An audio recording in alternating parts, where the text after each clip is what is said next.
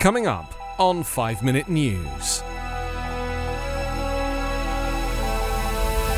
Black college funding dims amid federal budget battle. Pandora Papers show London is the centre of tax avoidance. And UN report warns of water crisis amid global climate change. It's Wednesday, October 6. I'm Anthony Davis. Optimism for transforming funding for America's historically black colleges was running high after the Biden administration included $45 billion for the schools in its massive multi-trillion-dollar spending plan. That outlook quickly soured as the funding became ensnared in Democratic infighting over the size of the economic package and what it should cover. The latest iteration of the bill includes just $2 billion that can go towards educational programs and infrastructure for black colleges, and even that amount will be reduced to competitive grant funding rather than direct allocations. That's especially disappointing for many smaller, private, historically black colleges that don't have the endowments as their larger and more well-known peers.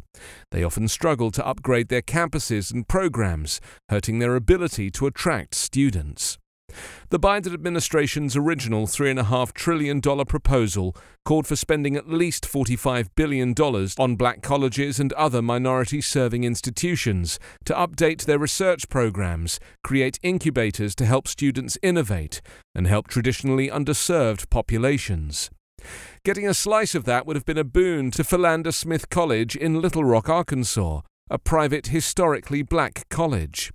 President Roderick L. Smothers said federal coronavirus relief money was instrumental in helping the university survive the pandemic with technology upgrades and student support, but he said Biden's original proposal provided the kind of money that would have had long-term impact.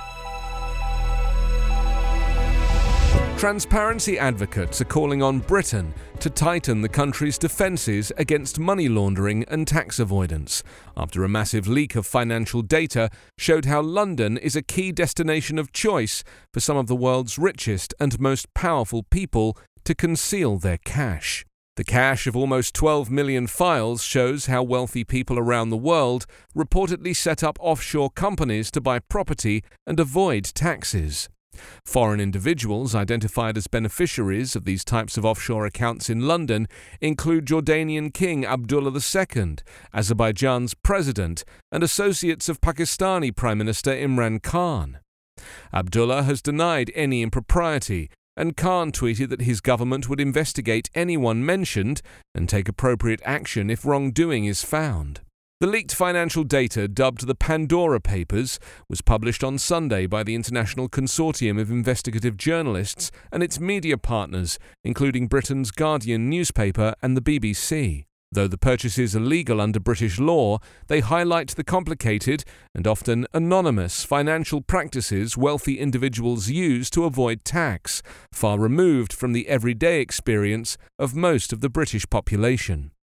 London is a go-to for the rich and powerful because it's home to a sophisticated ecosystem of businesses that can help in the process, including creative wealth management firms, high-end lawyers, and long-established accounting firms.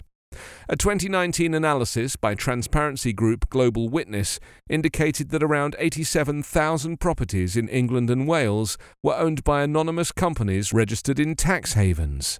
The London property market has for years struggled to shake off a reputation for playing a central role in how rich people around the world seek to hide and accentuate their wealth, with many prime properties in the heart of the city owned by non-nationals.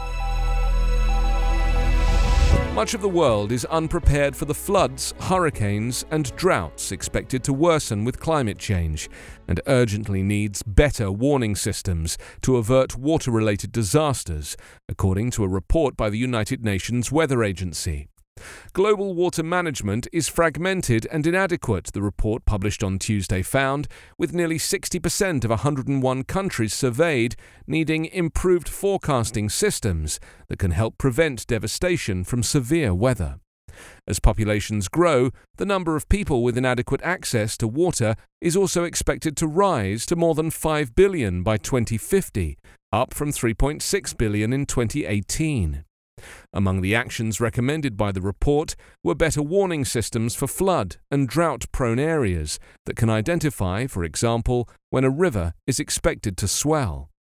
The report found that since 2000, flood-related disasters globally rose 134% compared with the previous 2 decades. Most flood-related deaths and economic losses were in Asia, where extreme rainfall caused by massive flooding in China, India, Indonesia, Japan, Nepal and Pakistan in the past year. Globally, the report found 25% of all cities are already experiencing regular water shortages. Over the past 2 decades, it said the planet's combined supplies of surface water, groundwater, and water found in soil, snow, and ice have declined by 0.4 inches per year. Despite some progress in recent years, the report found 107 countries would not meet goals to sustainably manage water supplies and access by 2030 at current rates. You can subscribe to 5 Minute News on YouTube with your preferred podcast app. Ask your smart speaker or enable 5 Minute News as your Amazon Alexa flash briefing skill. Subscribe, rate and review online at 5minute.news. 5 Minute News is an evergreen podcast covering politics, inequality, health and climate, delivering independent, unbiased and essential world news daily.